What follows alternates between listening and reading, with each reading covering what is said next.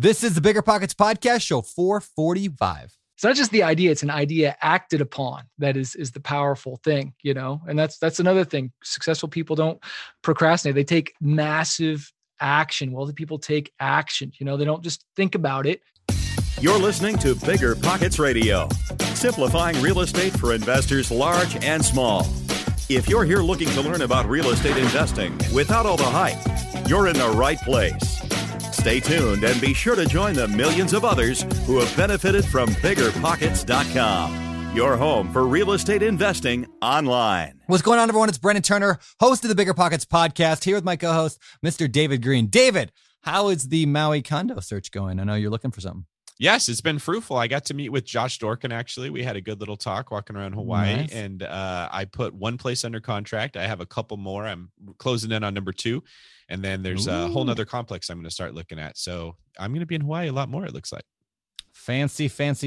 I'm looking forward to having you out here more because I really enjoy doing the podcast with you in person. I mean, obviously right now we're on Zoom, which is great, but man, in person, it's a lot of fun. But even if we only get to do it on Zoom, we still get amazing guests like today's guest. You like that transition? Very nice. Today's guest is a buddy of mine who, when I first met him, I was like total fangirling because he is a musician that I actually listen to quite a bit. So he is I would call it hip hop / rock. He's got several kind of genres that he does. His stage name is Manafest, Manafest, Manafest. Been heard him on the radio many times. He's worked with a lot of big other artists. Anyway, super cool guy. And I met him because he was at a real estate event that my buddy Seth put on down in Tennessee. And so we got to talking, and then after like an hour long conversation, I figured out who he was. And then I was like, what? Anyway, so now here we are 2 years later, and I've been begging him to come on the show to talk, and he finally came on the Bigger Pockets Podcast to Bigger Pockets Podcast. That's her name, right? I think I did. You're still in share. fangirl mode. I guess I'm still in fangirl mode. Enough talking from me, David. Yeah, today's show, it was fun.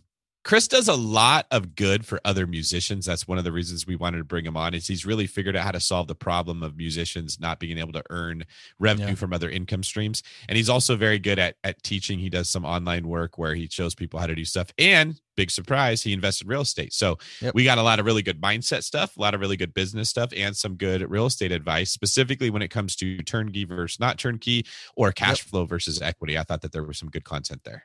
Yeah, really good stuff there. So I'm pumped to get into it. But before we get there, let's get to today's quick tip. So one of the topics we spent some time on today was knowing your highest and best use when it comes to investing in real estate. Meaning, like, Chris makes a lot of money as a musician, also in the online education space.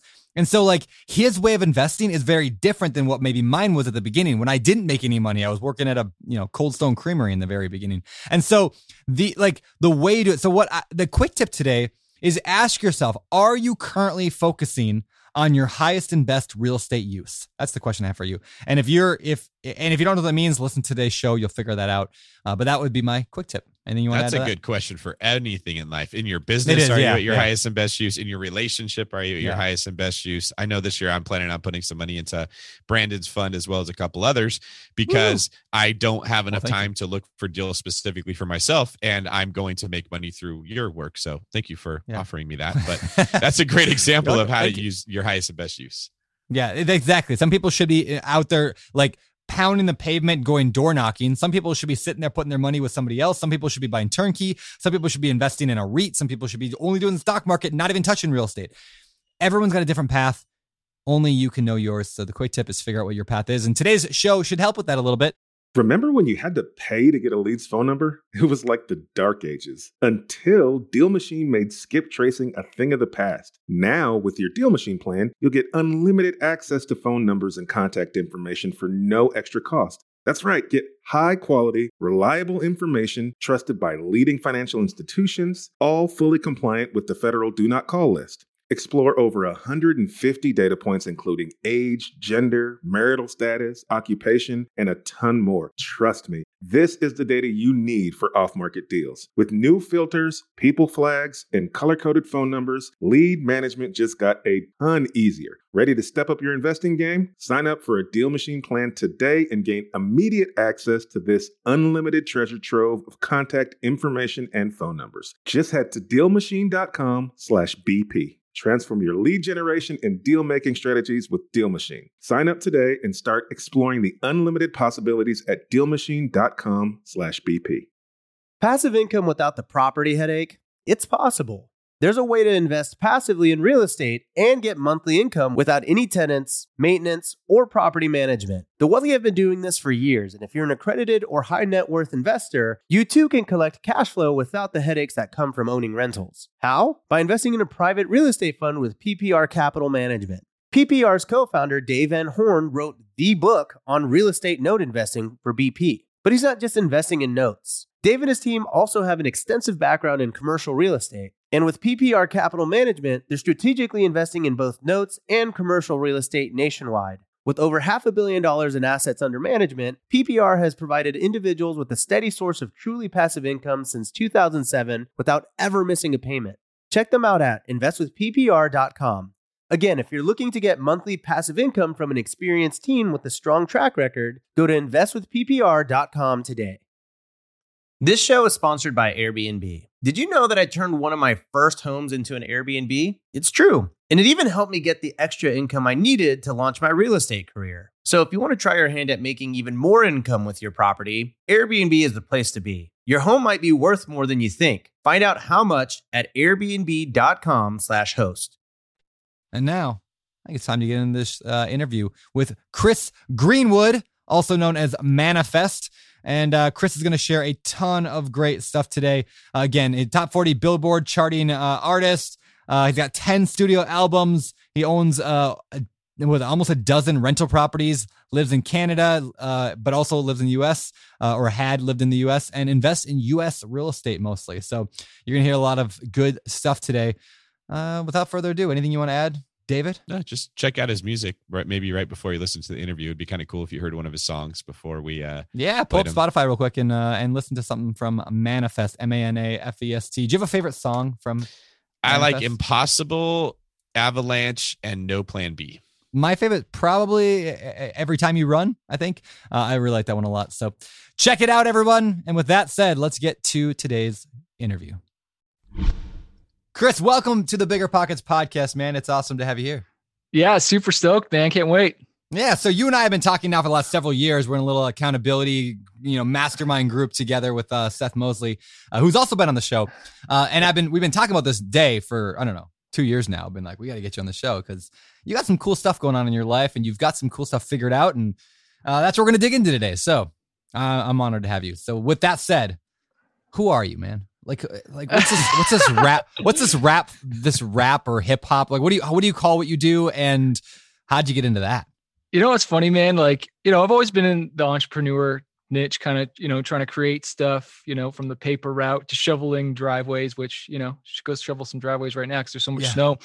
But I've been doing music for full time for over 15 years. I was an IT guy before that. A lot of people didn't know. I was a Microsoft certified systems engineer. What's up, South, the Bay Area, David? I did that for a long time. And while I was living at home, had a really good job and, was making good money. And I funneled that into my music career to kind of really get it started. And I had such a cool place that I worked for. They allowed me to go from 5 days a week to let me have Fridays off so I could go play more shows. And this was like a salary job. I was like the network engineer guy. And so I had Fridays off. And then I remember I had the guts to ask for another day off and went to 3 days.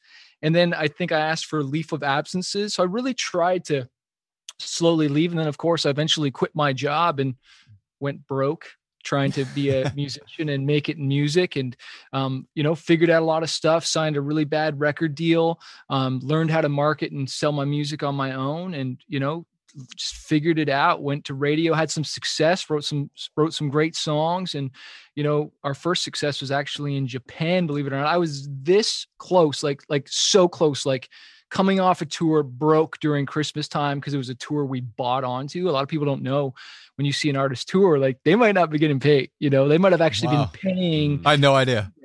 And in this tour, I was paying $150 a night for a 15-minute set, but it wasn't even a 15-minute set. They cut it in snippets. So I was like the MC / performing a song in between the artists. So I didn't even get a full set, but it gets even better.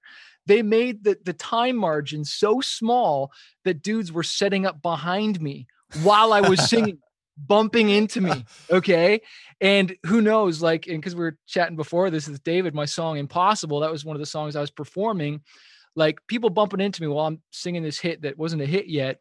And I'm like, get off that tour. Just like, what am I doing? Making no money. Could have been making whatever I was making at my job. It's like, I don't got to be here. Why am I here? And you're here for the dream, right? Push fast forward 4 or 5 months. We blew up in Japan, selling like 10,000 albums a week and breathed new life into my career. Things took off.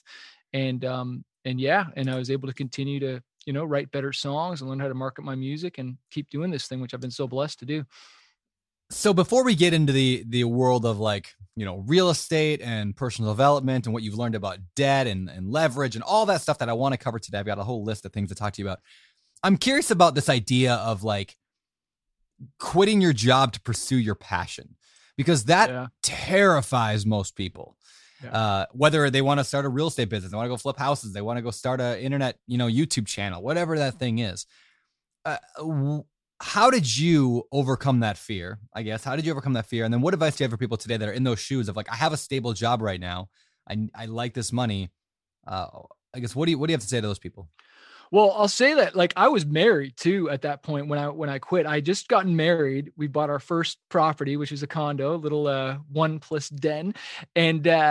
And so I had that on the back of my mind. And all I did before quitting the job was like, I hired some manager, said, hey, as long as you can make me this amount of money, I'm going to do it. And I wanted it so bad, dude, that it was like stupidity, whatever it was. Like I kind of like forced the dream to almost happen. And so there wasn't any fear because it was just like I just wanted it so bad. Right. But if I could go back, I would not have quit my job so fast, man. I would have stayed 3 days. I would have taken a few more leave of absences and just slowed it down a little bit. And so like, I encourage people to quit their jobs and stuff, but make sure that other income is there first. I think it was Grant Cardone. Yeah. You don't kill one income, or you don't like try and build another one until this other one is built, but also sustained. Like I cut that income off. Plus I went into debt, and I also bought like another vehicle as well too. And I bought it on a credit line. So I bought all these things that weren't making me money. And then I signed a record deal, which, signed all my rights away from my music. And so instead of getting paid every week, the label would pay me twice a year if I sold albums. And so I encourage people, like, sometimes you got to feel the fear and do it afraid, but be wise, be prudent, plan it out, but still jump, man. Like you still got to jump. Like don't procrastinate. There's a difference, right? That's a really good point. I want to jump in really quick before Brandon keeps going, and Brandon, hold your thought. Chris, I want to ask you, do you feel like the decision to take the deal with the record label, which you've later described as not a good deal, might have been influenced or affected by the emotions that came from, I don't have an income stream, I left that job too soon, I need to jump in and do this, or were they unrelated? The label didn't give me even an advance when I signed. So that's the other crazy thing. Like we paid for the record, and I thought I was going to be a rock rap star, right? Like I thought, because I signed, and that label that did open doors. Like it did open doors to Japan and stuff like that. But like, I thought once I got signed that like, that was the end of the journey. But what I realized, that was the beginning of the journey, and a lot of people, think like that's the end. Like now everything is going to work out, but there's just so much more, right? But would you have taken more time to read through it, maybe sought counsel from other people if you still had your job and you still had income coming in, do you think? Man, like I think I was like driving around to construction sites, installing networks and stuff like that. And I remember like listening to Switchfoot's album, The Beautiful Letdown. Yeah. I forget what that big song was. We were meant, to live. So much more. And I remember just like driving and just being like, I don't want to be here. I want to be doing music full time. And I remember a manager even said to me, he's like, dude, you got a great job. You can, put it into your music career. And I'm like, no, I have to be doing it full time. And I bet you people are listening to this right now, as far as real estate, they're like, oh, I got to quit my job and do real estate full time. But then they are so stressed out about trying to find deals. And then they start making poor decisions, as opposed if they had that income and built it slowly and then it without the stress and the headaches, right? Like that's basically what I did with music, and I made it work, man. But dude, sleeping on the floors, skipping meals, sleeping on hotel room floors and in the car, driving through the nights. Like, I would do it differently if I could go back in time. I just Yeah, it's interesting because like on one side, it's the whole like jump and build your parachute on the way down, right? Some people will say just, burn your ships, jump in, do what you got to do. And that will give you the motivation to continue. But on the other side of it, like that only works. I feel like those stories of when that works oftentimes are the exception, not the rule, right? You don't hear about the guy who quit his job, built a real estate empire. I mean, we don't bring them back on the show here on the Bigger Pockets podcast when they come and tell us that they quit their job and then a year later they're back working at, KFC. Like we don't bring them back on the show to be like, tell us how you got that job at KFC. Like we don't go there. We only hear the highlights of like the people who actually succeeded. So it's almost like a, what's that phrase? I don't know, like success bias. Like, exactly. Yeah. Success bias. So we hear the successes. So I love that point you're making. Like, you don't have to quit your job. Most jobs, I don't know, maybe I'd say most. If you're good at your job, most jobs would allow you to be a little bit flexible with the hours, like a little bit to a certain degree. And if not, that's where we're like, okay, fine, go get another job that is flexible. Even if it pays less money, at least you have the income coming in. Go be a real estate agent if that's what you're into. Go like sell, I don't know, vacuum cleaners. I don't know, whatever it is. Something that you like, but that gives you flexibility. Yeah, and try borrowing money self-employed as opposed to with the job. All right, I've been on both sides of it. And some reason, when you have a salary job, it's just like, oh, we'll give you as much money as you want. Yeah, as soon as like, you're sure, take it. They assume that you're just, and then it's like Fort Knox, man. You got to provide every single report and document possible. Your second child and. It's so true. It's funny that you're saying this because Brandon and I both constantly, this is like, what would you call it, a pet peeve, Brandon, when we have to deal with banks and they're just like, oh, I just need 97 pages. Yeah, last November, a year and a half ago, you spent $12.17 at a 7-Eleven out in New York City. We're going to need to see that receipt and figure out what you bought for that. And you're like, it was like nachos. Like I got some nachos at the gas station. They're like, we're going to need to see a receipt for that. So yeah, I totally feel you there. It's horrendous. Well, what I love about what you're saying, Chris, is it doesn't have to be a binary option. Something about when we're in a fearful place, your brain wants to take everything and turn it into, well, do I live my dream or do I just get stuck in a cubicle and kill my soul, as if that's your only two options? And that's not really reality. Yeah, totally, man. I was just reading this book talking about how, you choose to be happy now. Having success isn't going to make you happy. When you're happy, that is success, kind of thing. And it's like we think that this destination is going to make us happy. It's like, no, enjoy the journey. Like, I kind of miss the fight sometimes now, and you sometimes get jaded, and it's the same thing with like everything, like your first deal and the excitement and whatever, and then you've done it all the time, and now it's numbers, right? Yep. And so it's just different. It's like hearing a song for the first time. It's like you only get that one listen, right? Yeah, that's a good point. So on that, let's talk about the first deal. You mentioned first deal. What was your first real estate deal? What'd that look like? The first, I guess, deal we did was our condo when we moved into it. And instead of selling it, we got this idea, I think from, I think it was David Bacher, some story of this I think start late, finish rich or something. I read this story about this family. They would buy a house, they lived in it, and instead of selling it, they rented it out. And so I think I got that idea from that. And so I remember we wanted to move into something bigger. And so we just rented it out, and it was easy. And it was so cool is our banker's ex-husband rented it out. So we got a great tenant, and he was just awesome, dude. Like the only time he called was to give us more checks. And we had that condo for forever. And then we did it again when in the next house, then we moved from Canada to California, and that was a little scarier. And we had a manager for that one. And that was rough. The first tenant in there was rough. They put everything down like a doctor, and this dude's legit income, but he didn't say he had 2 kids. For some reason, when they moved in, they had like 5 or 7 or something like that. And it just, so he was out pretty quick. Wow. What else? Like, what could you have done differently in that first deal that went wrong? Because a lot of people, or not the first deal that went wrong, the second deal I guess you did that just was rough. A lot of people are afraid of getting into real estate because they're like, well, what if something goes wrong in my first deal or second deal?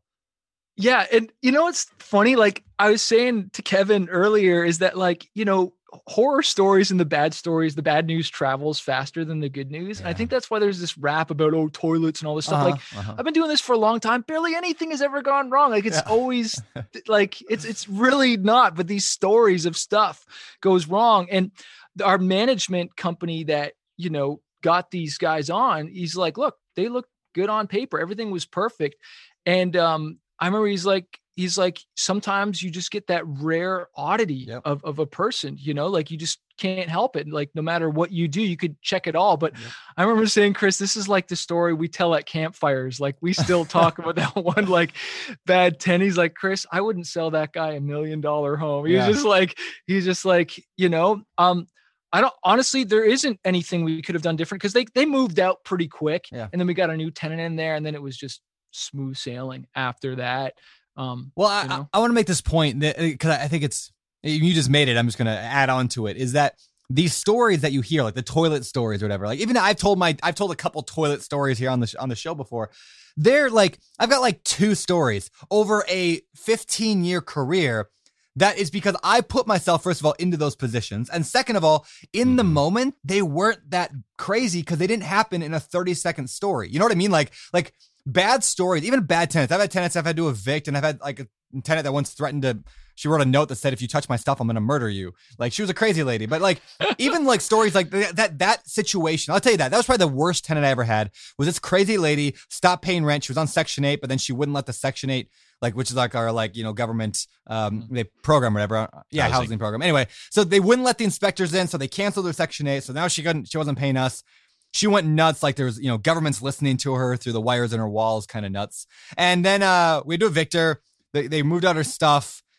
She threatened us, whatever. And then my wife and I actually cleaned that house of so much like mouse and cockroach poop, and then ourselves. And then we emptied it out. We brought everything to the dump. We got it re-rented. It looks beautiful. And today that thing cash flows like crazy. Now that took me 30 seconds to tell that story.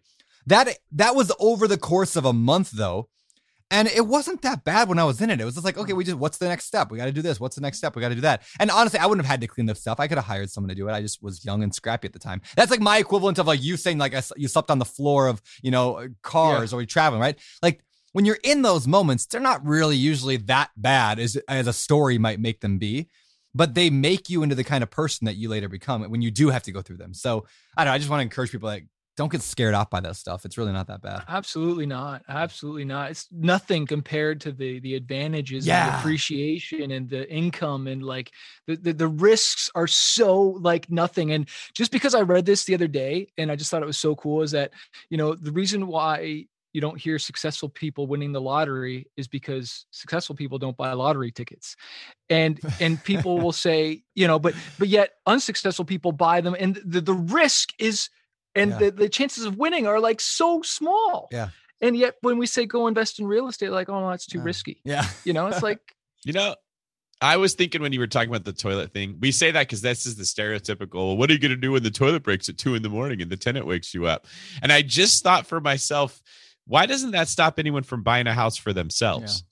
Toilets would break in your house the same as they'd break in the tenant's house. Not one person's ever said, I don't want to buy a house because my toilet could break at 2 a.m, right? But that becomes the excuse for why we don't. It just doesn't make any sense. I don't know why I never thought about that. It's never stopped anyone from buying a primary residence. Why would it stop you buying a rental?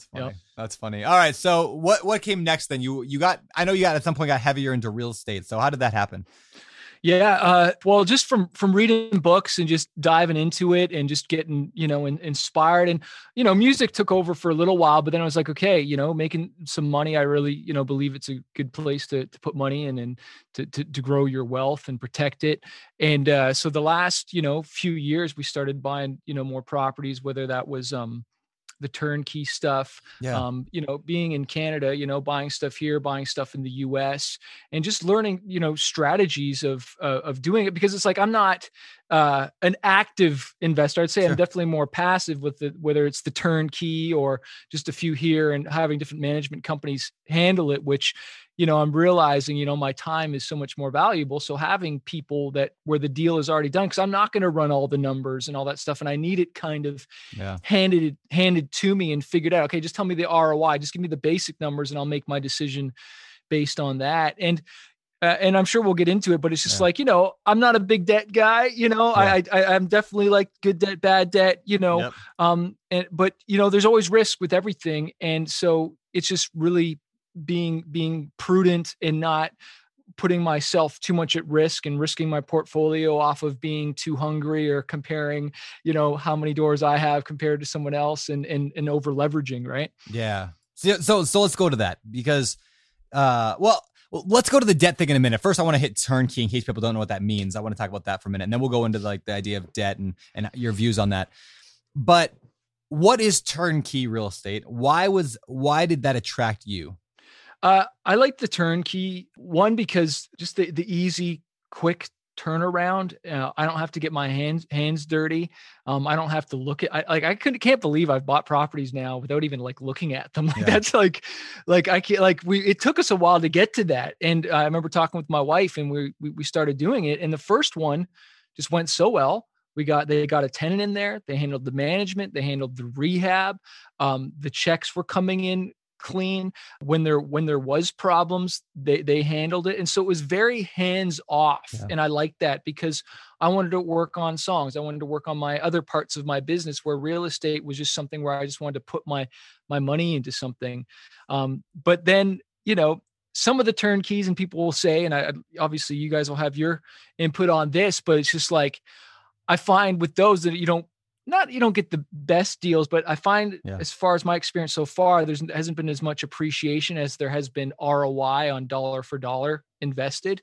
The appreciation hasn't been as good, but the ROI of, what I put in versus what I got back was really good. Yeah. Yeah. So turnkey. And of course we're talking about like these companies that, they find the property, they fix it up, they put a tenant and they manage the whole thing. You just basically get the loan, right? Like that's the majority of your active work.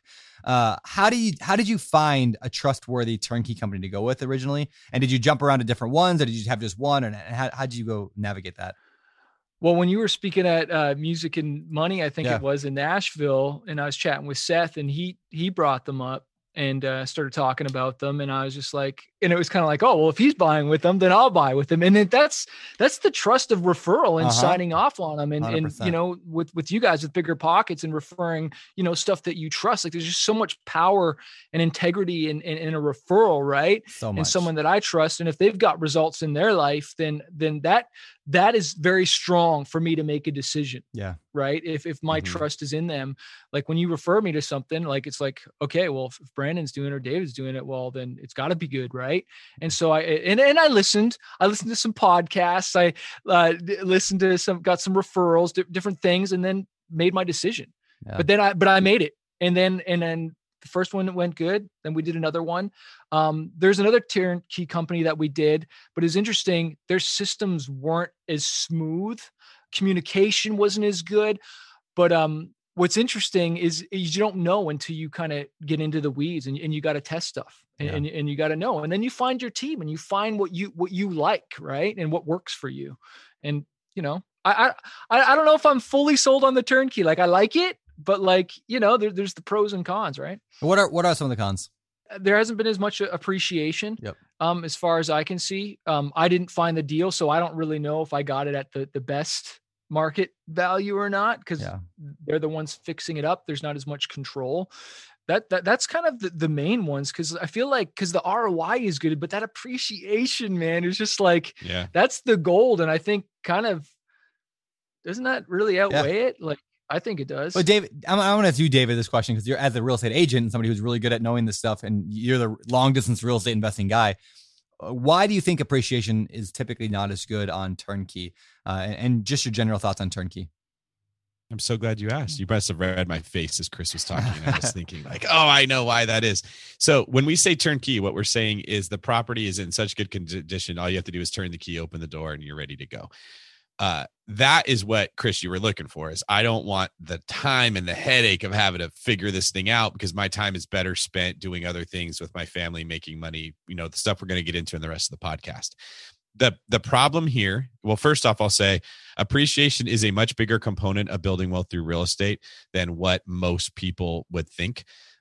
We talk on the podcast a lot of the time, like, don't bet on appreciation. You don't want to put yourself in a position where you can lose money because you were counting on appreciation, but it is still a factor in this whole piece. And if you weigh over a 20, 30 year period, how much wealth you built from cash flow versus that property appreciating, in most areas, appreciation is going to dominate. So it's not an either or, just like we were saying earlier, there's a spectrum that you want to be on. The problem with why those properties that Chris is talking about don't appreciate, I'm guessing, Chris, is were they bought in the Midwest? Yeah, they're bought in the Midwest, and that's what you just nailed it too. Made me think, like, I'm not adding any value. They're already adding the value. They're finding the places to add values, and so it's like, I'm not going to be able to do anything else, right? Yes. I can't get creative. And because the turnkey companies tend to exist in the Midwest, because that's where the cash flow is the greatest, you're inherently sacrificing appreciation in order to get cash flow, and there's nothing wrong with it. That's just where those turnkey companies operate, because most of their buyers want the cash flow. Yeah. So it's not that turnkey doesn't create appreciation. I mean, it hurts in the sense you're usually paying market value or a little bit more, but even long-term Midwest does not create appreciation. So as you move into the next phase of your investing life, where you're like, okay, I've got cash flow. Now I want to get more appreciation. My advice would be you focus on turnkey properties, meaning for the most part, they're already in pretty good shape. They're not a total fixer upper, that have a little bit of meat on the bone. You can make them nicer, but you buy in an area that's more likely to appreciate. Yeah. That would be like the next stage on there. So I just wanted to clarify. It's not that turnkey doesn't appreciate. It's that usually they're in the Midwest and that market doesn't appreciate. Well, and I'll make this point too. Like, I think, okay. So when you buy through a turnkey company, like you said, you are sacrificing a couple things. You maybe are not getting a great deal because they've already maxed, like, they're going to get their big profit. Like, let's just use some simple math, right? The turnkey company goes and finds a property for $50,000. They then put $30,000 to work into it. Now they're at $80,000. They sell that turnkey that property to you for $100,000. That's all fixed up and ready to go for $100,000. Again, very simple math here. That means the turnkey company just made $20,000. They basically flipped it to an investor that they didn't have to pay a real estate agent for. It's a phenomenal business model. I would love to be in that model. Like, amazing. But if you were just to go buy that property on the MLS, like if you were just going to get a real estate agent, you'd probably pay $100,000 for a similar property. So the question is, why wouldn't you just go do that yourself? Like David's even saying, you could go buy one that maybe for $90,000, you could put a little work into, or $80,000, get a little of the equity yourself. And for many, many people, that is a great idea. But for you, Chris, I look at you and I say that would not have been a good use of your time, is my assumption, because you make way more money doing what you do, which is music and teaching people how to make money in music, which is kind of your business stuff, than trying to get the best deal. And so there's a balancing act for everybody. And this is why we can't tell you should do it this way, you should do it this way. Yeah. Your highest and best use was probably not trying to get a $20,000 discount on a piece of real estate. Like, you need real estate as an investment, not as a generator of money or profit up front, right? Where me and David, when we got started, we definitely wanted the money as a profit, like to generate money. We needed it in. So again, I think it just perfectly illustrates like how everybody has to take a different approach to real estate. And I think your approach is phenomenal. Make money doing what you love to do in business, entrepreneurship, whatever, and then dump all your money into real estate in a way that works for you and your time availability. Yeah, that's good. Yeah, because it's like, you got to be passionate about it. You got to want to do it, right? Like, not everybody wants to hunt the deals. Like, and sometimes I'm like, I do want to do that, but I don't want to do it as much to drop everything else I'm doing, right? But like, I know my wife likes fixing up stuff, and we were trying to fix up something the other day to get it rented, and so we didn't rehab. We just what's the word I'm looking for? We just set it up, cleaned and just it like bought staged. We staged it. That's what it was. We staged it to move it, and it was fun, Yeah. But I don't know if we want to do that all the time or not, so it just depends. Yeah. Well, to further that point, before we move on, I'll say I myself don't buy real estate the way I did 6 years ago. Yeah, same. I was the deal guy. I was hammering I was scouring. I was so fun getting a great deal, because I was comparing that to working 20 hours a day as a cop. It was much more fun to go find those great deals. Now I'll make more money, have more influence over other people, be much more fulfilled in the businesses I'm working on. So I still buy real estate, but I'm not killing myself to get another $11,000 on that property. I'm like, well, where do I buy the best land, the best area, and find a deal to make it work there? And Brandon, you've kind of seen it. So I'm just saying that to give everyone else permission. Like, we do this too. Yeah. We've progressed along that same scale. That's good. Yeah, that's really good. All right. So let's talk about a little bit what else you do. So when you're doing music, but you also have a music business, right? That teaches people how to do music. What's that all about? Yeah, when I was on the road in the green rooms or behind, the stage before we'd go on, I get asked a lot of questions like, how are you making money with your music? Because I was always entered it like where, like at first it was like, I thought the label was going to do everything, but then I went broke. And so it's like, okay, I got to figure out how to make money with my music. How does this work? And so I dived into the marketing of it and was very hands-on. And so I started getting a lot of questions from artists, like, how are you doing this? And I'm like, well, have you set up this? Do you got merch? Do you got, drop shipping? Do you have print on demand? Are you using Facebook, Instagram ads? Like all these different things. Like, are you making money from YouTube? And I decided one day, like, I'll never forget, I was driving back from surfing up the I-5 there from Dana Point. And I was listening to a podcast about online business. And I heard these guys making like money and stuff, doing courses and stuff. And I was like, man, I gotta just do this. I gotta help some people and gotta do this. So I pulled over to Starbucks, outlined this online course. Next thing you know, my pregnant wife is filming me as I'm recording this course. And I'm just like just giving it my all, right? And feeling like an idiot. My wife's like, just do it. You're doing great. You're doing great. This is gonna help so many artists. Like, you're doing great. And I was like, okay, so we do it. And I remember we put it up online for sale. And I remember we went to this Bible study, and when I was at the Bible study, all of a sudden I started getting ding, ding, and I was making sales on this course, right? And you got to understand, like, all it took was a microphone, a camera, and an idea, right? My computer, and all of a sudden we're making sales, and they're a lot more than a 99-cent song on iTunes or Spotify, and it cost me nothing. Where a song takes, to get it done right, takes thousands of dollars, So like, to get in this business, to, I write songs to inspire people and to, help them and rock out, whatnot, and make a difference. But, I'm also now making courses to help other artists get their art out there and making a living. But the entry level to get in was like completely different. And so this whole model of, teaching what and people paying you for it, like, I spent tens of thousands of dollars on my brain, from courses to books to masterminds and stuff. Yeah. And it's like, I can't assume just because I know this stuff that everybody else does, but yet we devalue what we know. And so that's where me and my wife as well, we both have our info product businesses where, I teach musicians how to market, sell their music online, and my wife teaches artists how to sell their art online. And so it's something that we've started to do together.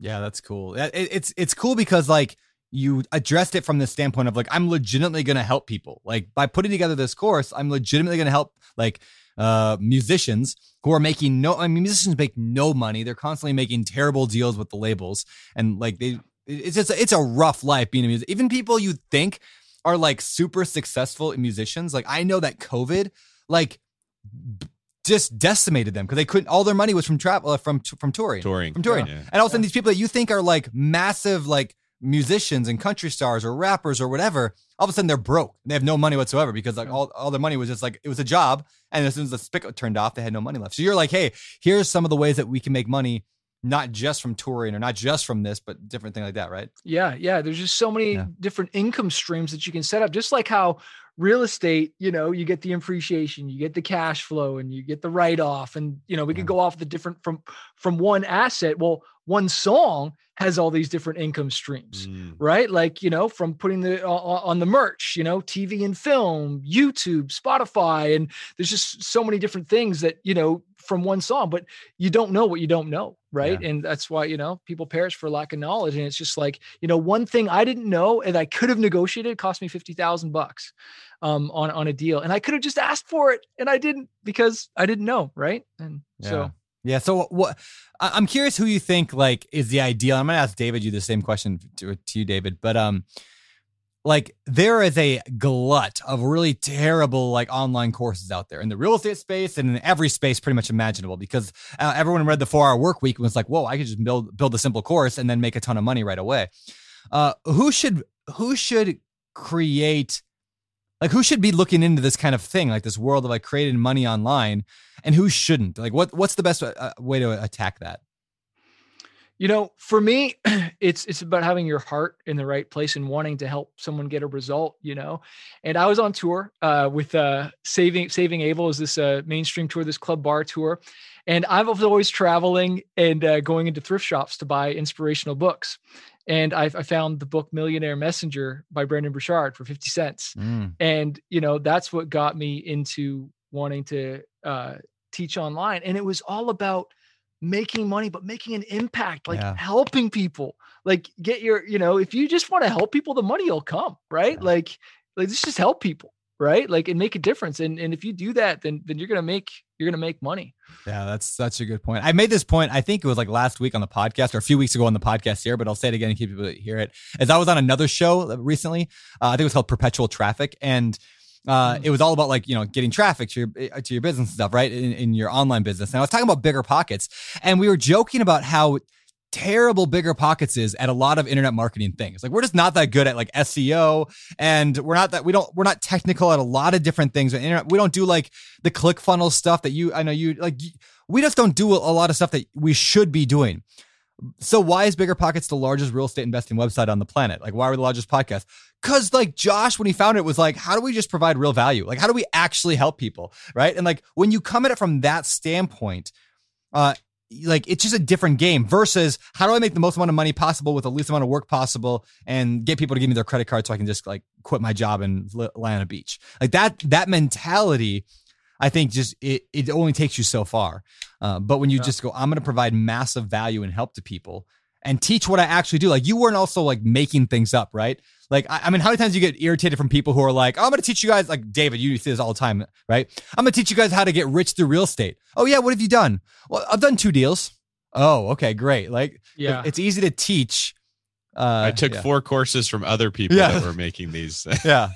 But like, you were an that's active the musician, question, right? Like, are you actually making money with this? Like, do you actually make money from your music, or are you just teaching it? And that's the thing too, is like even me, like, where it's just like, yeah, I have done this, we toured 22 different countries. We've had success. Yeah. And so it's there, but I had my own doubts in my mind, but it's just like, that's where you just got to have the right heart and want to help people. And I love with what you guys, it's like you guys are giving away so much amazing value, and you're giving it away for free, where people are not even teaching is what is giving away as much value, but trying to charge for it. Right.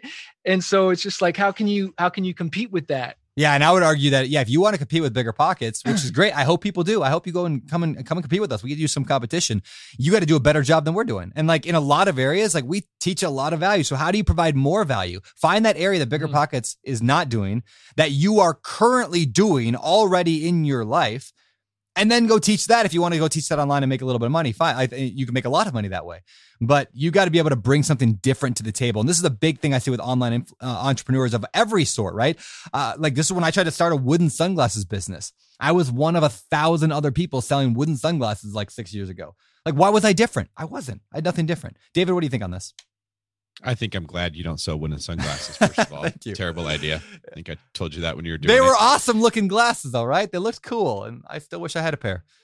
I still don't get the appeal of wood on your face. That never, ever made sense to me. It was lighter than plastic. I can feel the lightness. It floated in the water. You get that amazing feeling like when you rub your face against tree bark, and you just wanted that every day. Oh, man. It was pretty smooth wood. It felt like plastic. Anyway, keep going.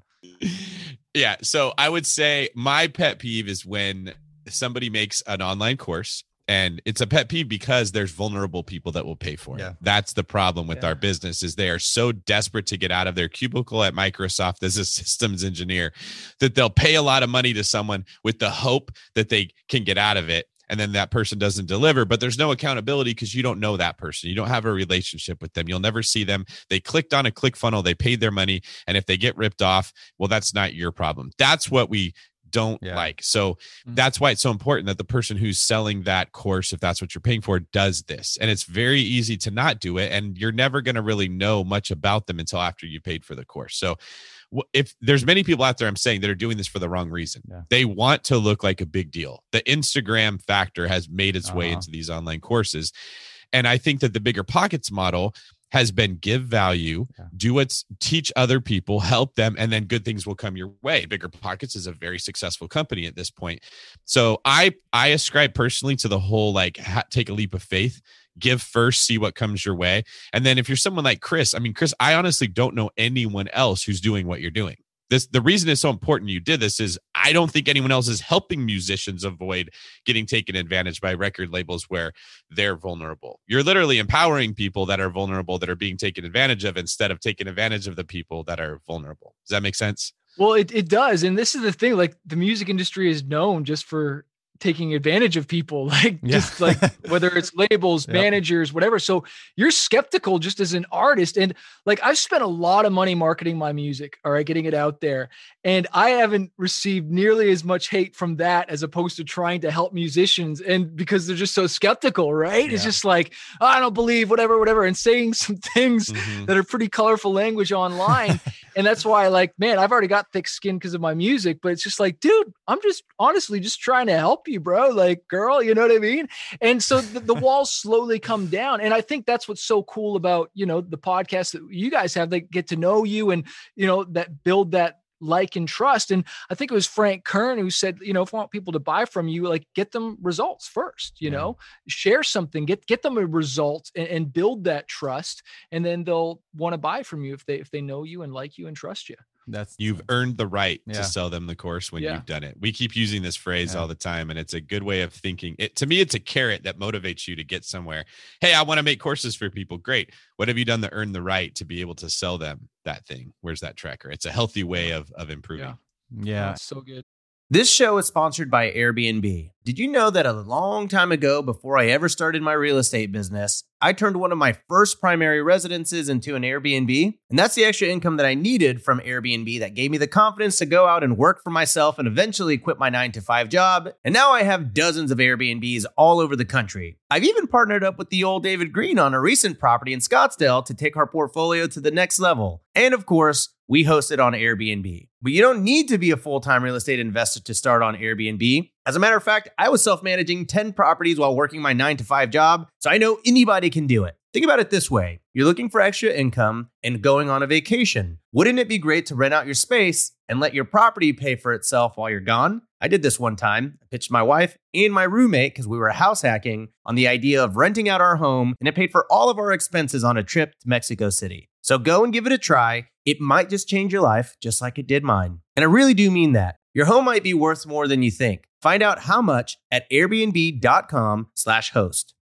Calling all property owners and operators. Are you managing a multifamily property and looking to elevate your residents' living experience? Introducing Quantum Fiber Internet, your go-to choice for speedy internet your residents will love. The process is as seamless as Quantum Fiber service. Starting at just $50 a month, your residents can enjoy fast, reliable internet that will make them love where they live even more. Connect with your local fiber representative today. Learn more at q.com/go-big. I wonder how they got that domain. That's q.com/go-big. Limited availability. Service and rate in select locations only. Taxes and fees apply. 360 Wi-Fi and other equipment lease charges, taxes, and fees are excluded from Price for Life offer and may be increased.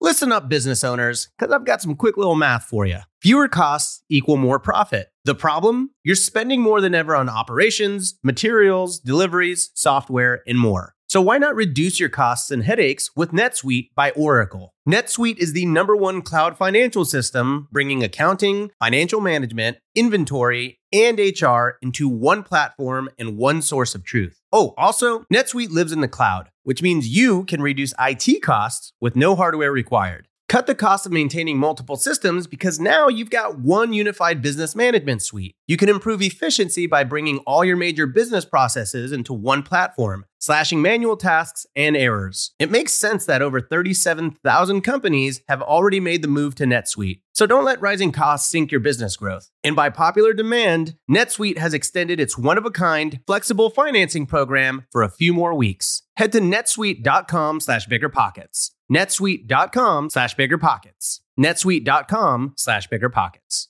As home prices and interest rates continue to rise and inventory levels dip, it's getting harder to find quality flips and wholesale deals. When there's not enough on-market inventory to go around, it's time to start looking off-market. Lucky for you, there are millions of homeowners nationwide who own a property they need to get off their hands. I got 2 words for you, my friend. PropStream it. PropStream is the leading real estate data provider and recognized as a Tech 100 honoree by Housing Wire for the 4th consecutive year. With PropStream, you can search over 155 million properties nationwide using 120 plus search filters like pre-foreclosure, bankruptcy, pre-probate, failed listings, and more to help you find motivated sellers in seconds. PropStream offers both public record data and an MLS sales estimate that's over 99% accurate to help you get the most accurate comps, even in non-disclosure states. PropStream also provides lead automation, skip tracing, and a marketing suite with emails, postcards, and custom landing pages to close more deals efficiently. Get started today with their 7-day free trial and get 50 leads for free. Head on over to www.propstream.com/BP. That's www.propstream.com/BP.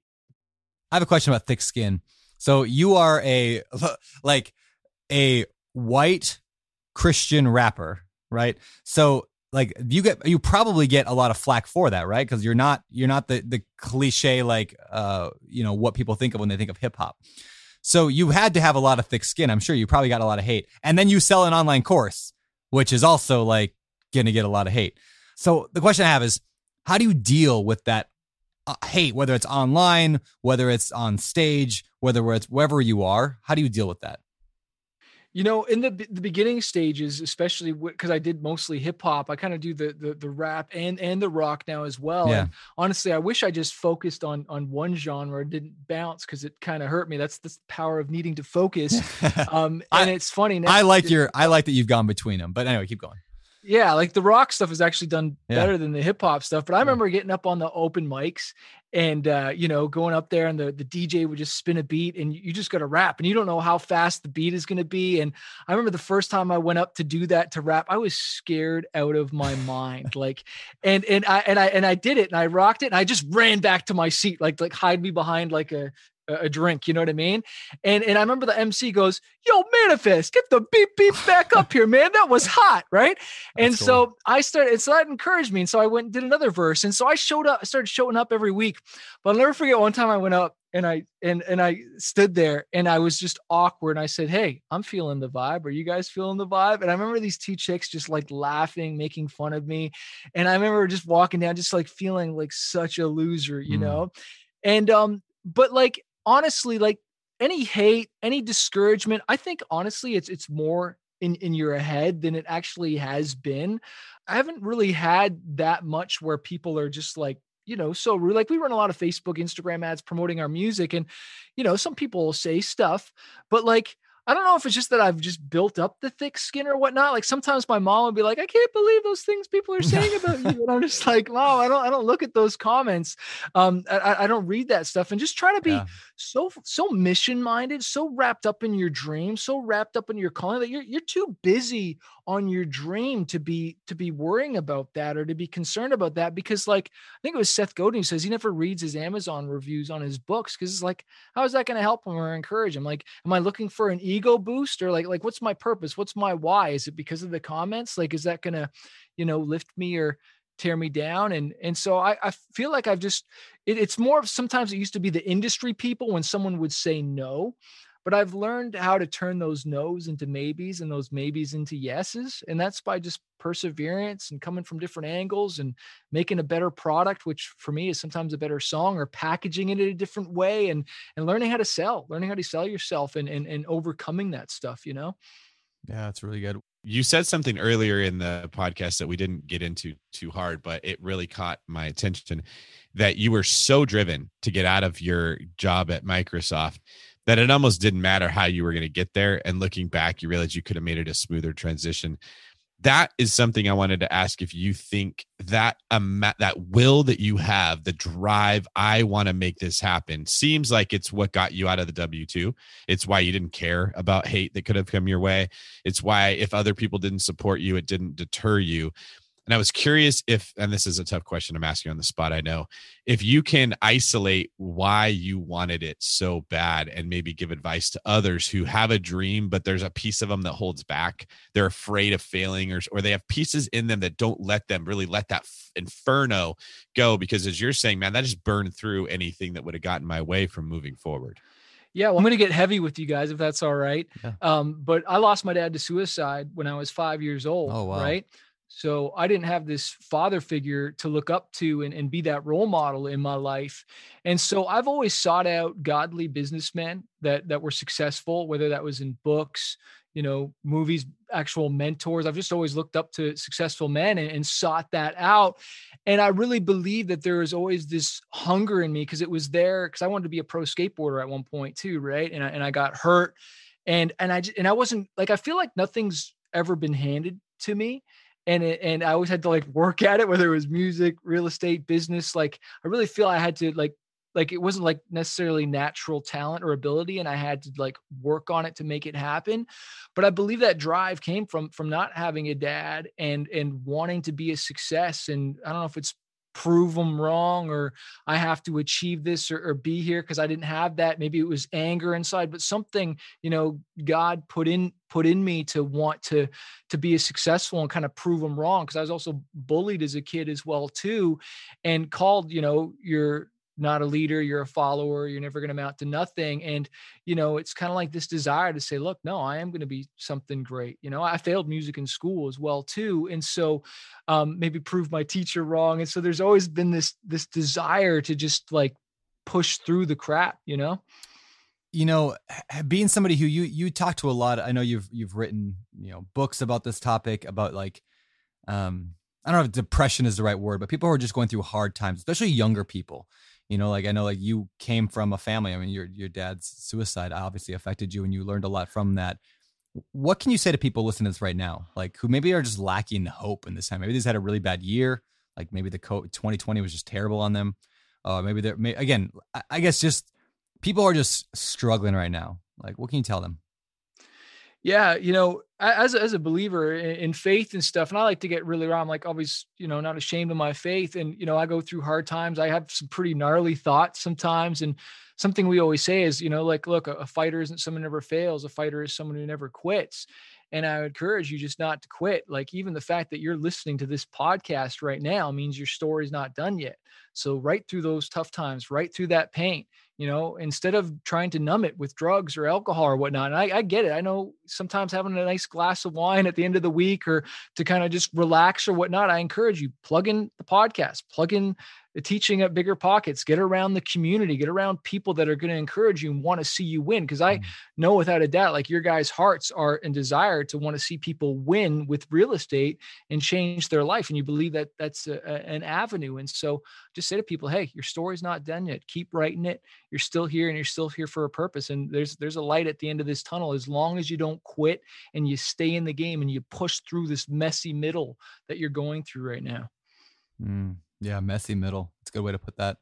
Cause it is the middle. Like it's not the end. It's just one part you're going to look back on your life. If it is a hard time right now, you're going to say, yeah, that was a hard time, but it made me who I am today. Cause I'm a fighter and I got through this thing. Yeah. It's going to make you stronger. Yeah. Well, one thing I heard you say too, there is like, don't waste your pain. Pain's a very powerful motivator. You mentioned painful things and that numbing them is a waste of the pain. I don't want to feel this. So you numb it. Good. But that's it's the fuel, right? That's going to get you over those hurdles and their obstacles. Yeah. Paint that pain, use it as a motivator, like get angry and move, don't get angry and self-destruct, self-sabotage, right? Do something with it. Cause that is such a powerful emotion. And I forget what someone said, like, it's almost like, don't let a good crisis go to waste. Cause like when you're like under that pressure of finances, money, trying to figure it out, don't wait until it's over. Cause like your neurons and everything is fired up. Now's the time to get to work and create and get yourself out of this spot. Right. Yeah, that's really good. Well, I want to shift here as we're, moving toward the end of the show, kind of the downhill slope here. And I mean that in a good way. It's all downhill from here. I want to talk a little bit about the book that you recently wrote. I think it's From Red to Black, A Short Journey from Debt to Liberty. Yeah. What's that about? Man, it's all about, getting out of debt, first of all, bad debt, building wealth. I hired a mentor in Australia, Peter J. Daniels, really inspired me. He's a billionaire. He's a gold bullion dealer. I flew out there to be coached by them. and just to get my money right, different things, and just to be inspired and coached about my business, trusts, all kinds of stuff that we'll get into. But I remember saying like, look, I love this business stuff. I love this entrepreneur stuff. I love the Bigger Pockets podcast. Like, I love this stuff. I love talking about this stuff today, but I'm an artist. I'm a musician. How can I, talk about this stuff? And they're like, Chris, man, like you're wealthy, you're successful. Who else is, if not you, who's going to talk about this? And I remember, and this is a couple of years ago, that we came up with that title, From Red to Black, a short journey from debt to liberty. And that's the idea of, getting out of debt, building wealth, not just for you, but for your family. And so you can pass it along, and just talking about everything that I went through these last, I'm 41 years of building a successful business. Didn't fail. My wife, my relationship's still together, have a kid. Sometimes we use all these different excuses, crutches of why we can't be successful. And it's kind of like, look, with all this stuff going on, my marriage didn't fall apart, and, was able to build success. And now it's kind of like, want to, hang down the ladder to the next generation, help build them up and avoid the mistakes I made. How do you view debt right now? You use the word good debt and bad debt a couple of times. How do you view those differences? Man, I struggled with that whole thing. Like I've read Rich Dad Poor Dad before I read Total Money Makeover by Dave Ramsey, right?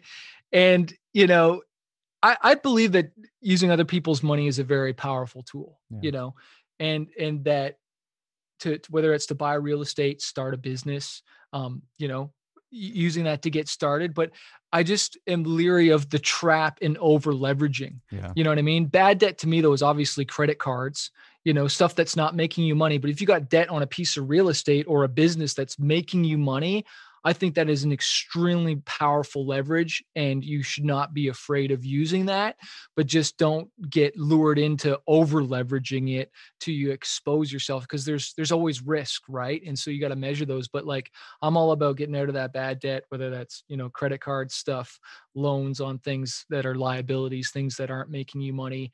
And good debt is debt that's on assets, things that are producing cash flow, like a business, real estate. I'm all about that, but just not over leveraging yourself, because, look what we just went through, man. Like, thank God, like properties and everything worked out well for me, but I'm sure there's a lot of people it didn't work out so well for, and tenants not being able to pay. And we just can't, we don't have a crystal ball. We don't know what's going to happen. And so that's why, it's important to have multiple income streams and things to protect you through these turbulent times. And who knows what's going to happen next, right? So it's important to, make sure that your portfolio, your risk level is, you're prepared just in case something else does happen.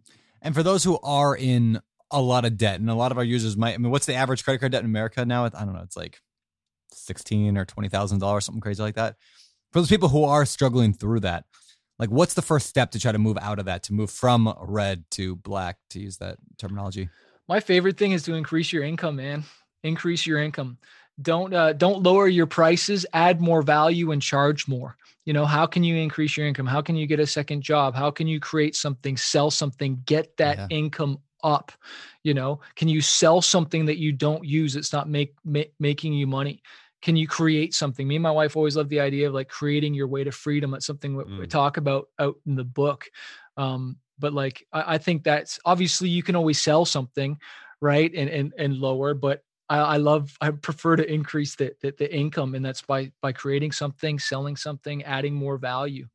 Yeah, that's cool. I'm a big, I've been a big attendee of a conference called FinCon every year. I haven't gone in a couple of years now with the little ones, but I went for a number of years, and it's the financial bloggers conference, FinCon.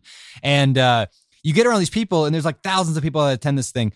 And there are some really frugal people there. I mean, you guys know the Bigger Pockets Money podcast, right? Like Mindy is a huge part of that. Scott's a big part of FinCon. And there are people who are just really frugal at that event. And I'm always like, and they like outdo each other with like, who can be more frugal? Like, I make my own cups to put my water in. They're like, well, I make my own water from the rain. You're like, oh yeah, well, I make my own rain from, like, it's like everyone outdoes each other, how frugal and how little they can spend.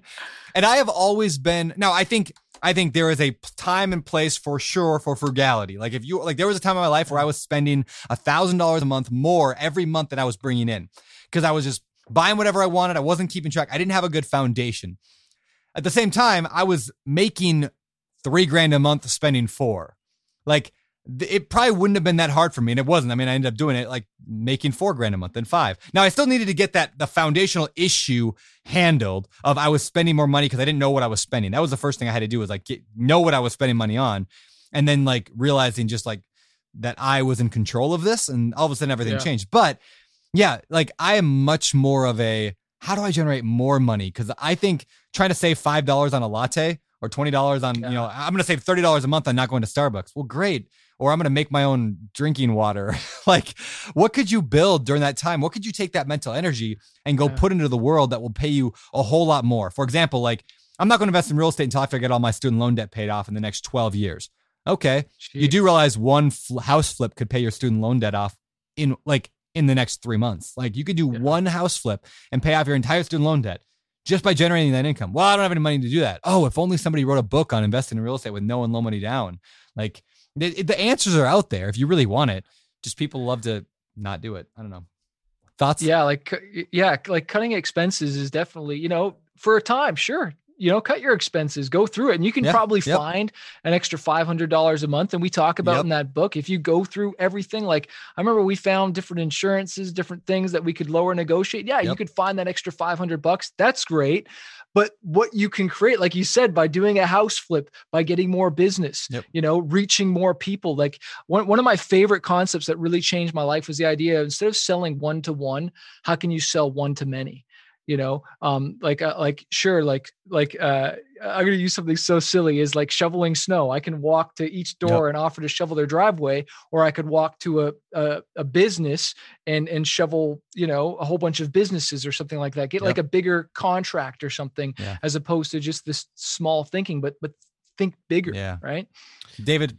Well, if you're really trying to get deep about it, this principle applies in every form of business, including real estate. So getting your expenses under control is like plugging the leaks. You don't want to keep dumping water in a bucket and having it leak out. But if water in the bucket is wealth, plugging holes isn't building it. It's just stopping you from losing it. Okay. You can play sports and play great defense and just hold the ball to the last second of the shot clock and shoot it at the end. And you'll do a great job stopping their team from scoring, but you won't be scoring yourself. And I see this principle apply in real estate investing as well, where people look at cash flow, like that's what's going to make them wealthy. I'm going to get rich $200 a month at a time buying all these properties. And you need so many to do that. Cash flow is meant for defense. It stops you from losing the property. But like we said earlier, the wealth you're creating is typically the equity that's built in appreciation plus loan pay down over a long period of time. You'll never get through that long period of time if you lose the property because it didn't cash flow or you didn't cash flow. But that playing that defense isn't building your wealth. So that's just, I hit this point a lot because you can get into making your own soap and thinking you're doing everything right and living on $35,000 a year. You're never going to hit the good life that people are looking for. And the second piece is, I would say, when you're just focusing on defense, if Chris just said, okay, I'm going to keep my expenses low, we're losing all of the unique creativeness that we each have that comes out of you when you set a goal that you want to go achieve. So if Chris has to save $10,000, he could make his own soap for 12 years and get there perhaps, or he could go make an awesome song that we all get to benefit, right? One to many. And now his creativeness comes out. He does something really good. He evolves as a musician. All these other like benefits come out of the aggressive offensive style. So please don't hear us saying don't play defense. It doesn't matter. It so does. It's the first step. You plug those holes, but don't stop at that. That's not going to get you what you want. Yeah. That's so good, man. Like mentality shift, like completely. Like I remember driving to a show with my wife, just hoping or praying we'd sell 5 CDs that night, you know, and just hoping there'd be people there. Now we run Facebook, Instagram ads and can be selling 50 CDs a day while I'm in the studio, and it's just happening, and I'm not shipping it out anymore. It's delegated out. And again, this is all with like growth and leverage and adding value and, you know, instead of me just being in one city by going online, I'm now global, right? And it's this mentality. And a lot of people still think local, but you got to start thinking global. Like that's what we have, the internet and more people online than ever, right? So it's just like thinking differently with that. Yeah, it's really good, man. All right. Well, one more question about the book. In the book, you talk about some of the habits of the wealthy or the rich. I'm wondering if you can explain what you meant by that. Like, what are some of the habits that wealthy people seem to follow? Well, one of them is reading, and I've always been, constantly learning and growing. And I'm reading a really good book right now called The Slight Edge, which I really like, and it's challenging the idea of 10 pages a day, and just that these small things add up to a big thing, but yet we think they're nothing, reading 10 pages of something inspirational each day. But you do the 10 pages, after a long period of time, you've read all these books and you've got all this knowledge, right? So it's constantly learning and growing. Like, I don't, work out or do the dishes or go for a walk without something inspirational in these ears and mind. Like, that's my mobile university. If I'm going to the driver's license place, I'm prepared, right? Because I want to keep growing and keep learning. And just one idea, like, you spend $10, $20 on a book, and you get to tap into a millionaire's mind for $10 or $20, right? And so, like, that's power, right? So that's one of the big habits.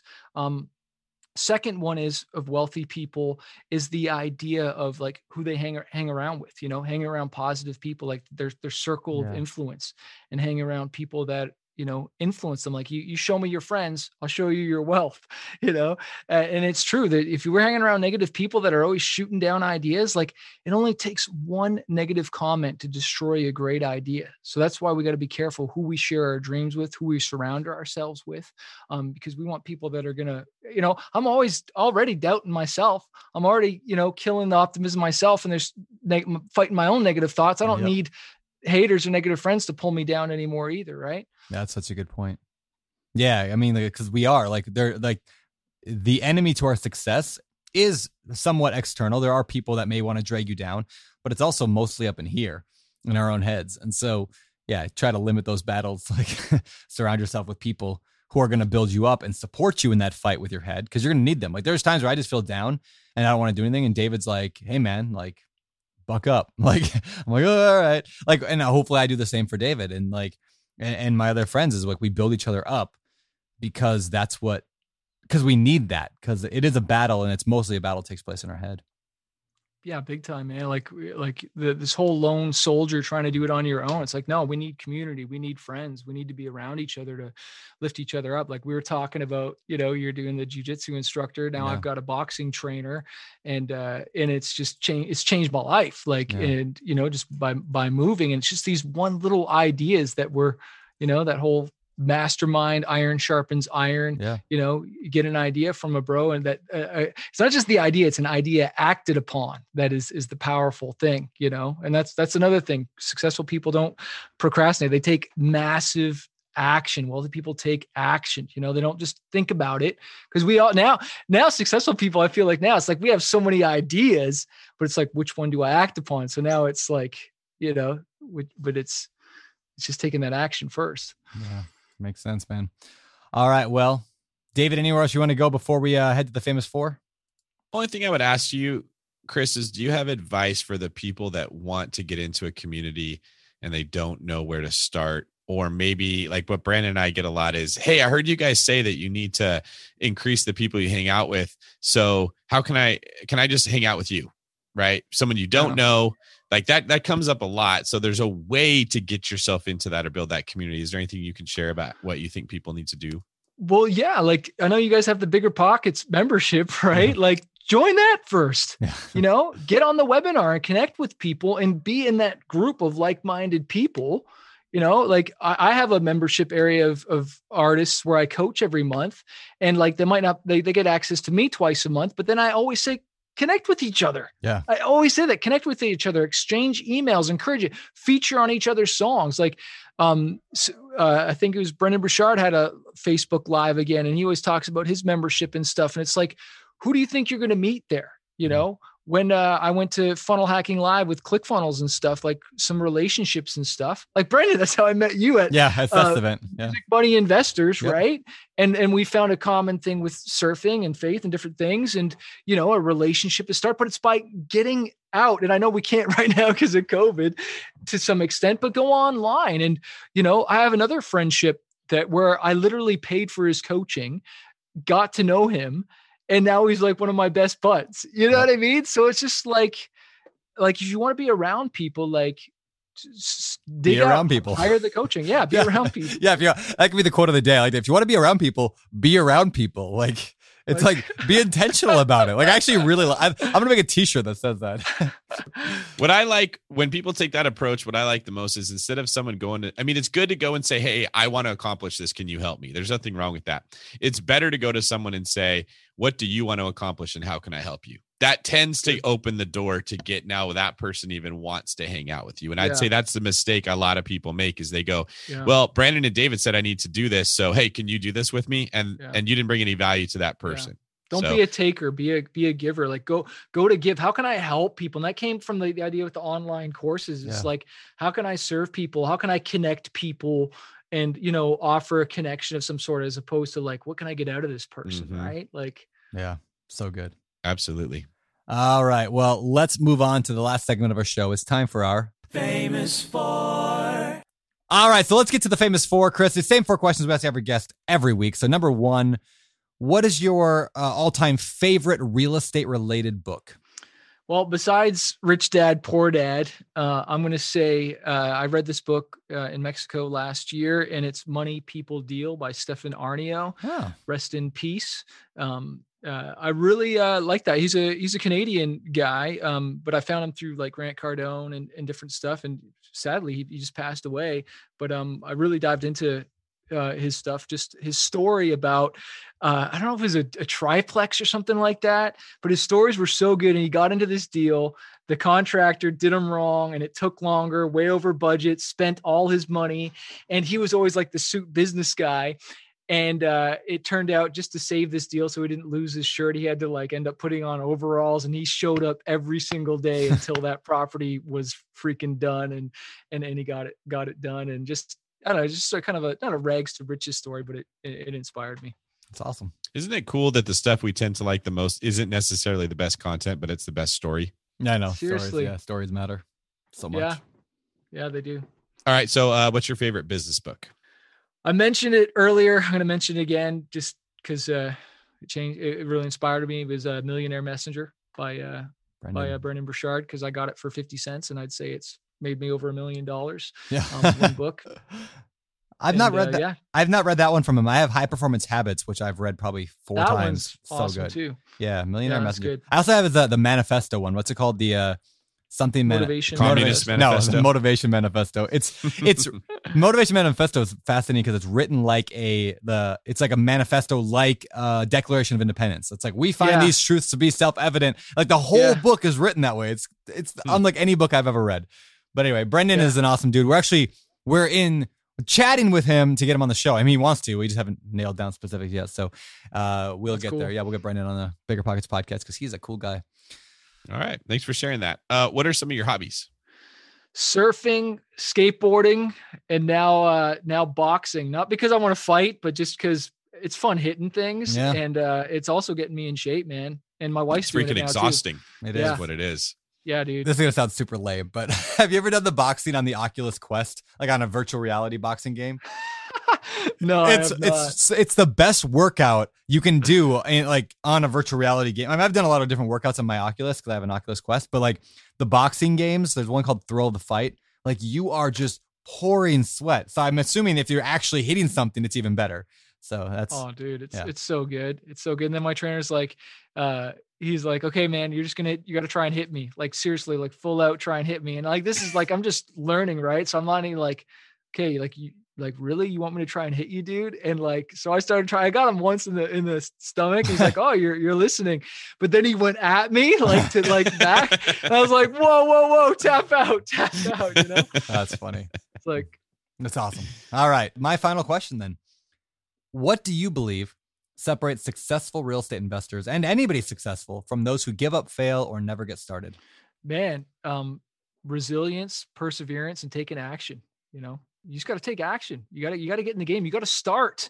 You know, me and my wife, like this one condo that did so good, it like more than doubled in appreciation. I'll never forget her saying, "We should have got 2 of those." Yeah, and I'm like, I should have got 3 of those. Like, and that's like, it's like I should have went more all in. Like, just go all in and start.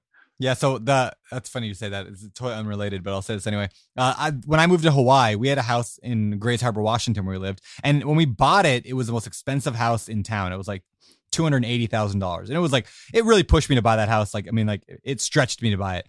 So then we sold it, 2.5 years later, or whatever, for I think it was $380,000. Right when I moved to Hawaii, I sold it. At the time we were debating, should we keep it? Should we sell it? And this is 2 years ago now. Should we keep it? Should we sell it? We're like, let's just sell it. We're like top of the market, $380 we got for it. We're like, we made $100,000. And then it went on the market again. The people who bought it from us now 2 years later just put it on the market for like $595 or something. And I'm like, what? Like so much money. Like if I would have just held it like 2 more, there's no way of knowing that. But yeah, they always say, I've heard that many old real estate investors say, I regret every deal I ever sold. And now I'm looking, I'm like, I regret every property I ever sold. And now I'm like, yeah, I regret. I think I regret most. There's one that I just hated, but even that one, 20 years from now, I'll probably be like, I could have survived. I could have held that one and had $250,000. That's true. Yeah. Oh man, that's so good. You never, ever hear someone that's done it for 30, 40, 50 years that are like, man, I really wish I would have sold that thing in the 70s. Yeah. Dude, that's good, man. That's so much wisdom in that right there. Like, it's so true. I can think of another condo that we wish we didn't sell, and we sold it before. And then like we had it for years, actually. It was the first condo, the one we moved into. And then we sold it. And literally like 2 or 3 months, the market just goes poof. Mm-hmm. And I'm just like, but we had it like, you just don't know. Yep.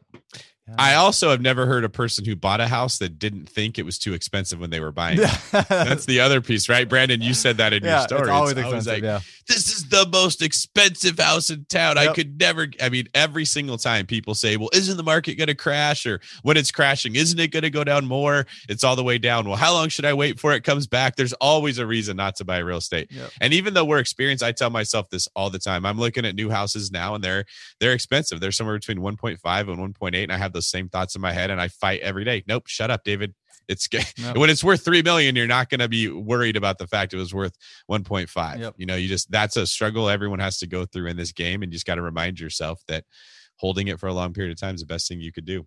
Yeah, man. Cool. Chris, where can people find out more about you? They can find me on Spotify if they look up Manifest as far as music wise, or my website, manifest.com, manifest.com. And we're on YouTube, a bunch of our music videos and songs and stuff, and go check out some stuff. Very cool. I also really like your music. Before we ever interviewed you, I've been listening to it for a long time. So I'll throw in my seal of approval there. Yeah. I'm not gonna lie. When I met you in Nashville, I was fangirling a little bit. It's all right. I might not have made it. I didn't want to make it seem that way at the time, but I was like, call my wife later. I'm like, you have no idea who I just met. So, it was a big deal. That's so funny. Yeah, you're a good musician and a good friend. So appreciate you. The book, Red to Black, where do they get it? Yeah, you can go to manifest.com /from red to black, or just manifest.com. It's free. Actually, just pay the shipping and handling. You'll be in our little funnel there, whatever. But yeah, perfect. Just want to get this message out there. Love it, dude. Well, thank you. Appreciate you, and appreciate all the help you've given me over the last couple of years of us been talking regularly. It's been nice just to get to know you better. Yeah, you too, man. Hope to visit out there and hang out. It's been too long. Yeah, we'll go surfing. You can show me how good you are compared to how bad I am. But it'll be fun. I don't believe that. All right, take care, David. You want to get us out of here? Thank you very much, Chris. This is David Green for Brandon Fangirl Turner signing off. You're listening to Bigger Pockets Radio, simplifying real estate for investors large and small. If you're here looking to learn about real estate investing without all the hype, you're in the right place. Be sure to join the millions of others who have benefited from BiggerPockets.com, your home for real estate investing online. The market is changing, and finding your way can be tricky. Rates shift, headlines whirl, but your goal hasn't changed. You want financial freedom, and the best investors know it's not about timing the market, it's about time in the market. If you're ready to get into the real estate investing game or take your game to the next level, finding an investor-friendly agent is your next step. With BiggerPockets Agent Finder, you can find the right agent in minutes. Just head to biggerpockets.com/deals and enter a few details about what and where you want to buy, and bam! Instantly match with an investor-friendly agent who fits the bill. These local market experts can help you navigate the neighborhoods, analyze the numbers, and take action with confidence once and for all. This free resource is only available at biggerpockets.com/deals. Get an agent, get the deal, and get closer to financial freedom at biggerpockets.com/deals. That's biggerpockets.com/deals to find your investor-friendly agent today. The content of this podcast is for informational purposes only. Past performance is not indicative of future results, and all host and participant opinions are their own. Investment in any asset, real estate included, involves risk. Use your best judgment and consult with qualified advisors before investing. Only risk capital you can afford to lose. Bigger Pockets LLC disclaims all liability for direct, indirect, consequential, or other damages arising from reliance upon information presented in this podcast.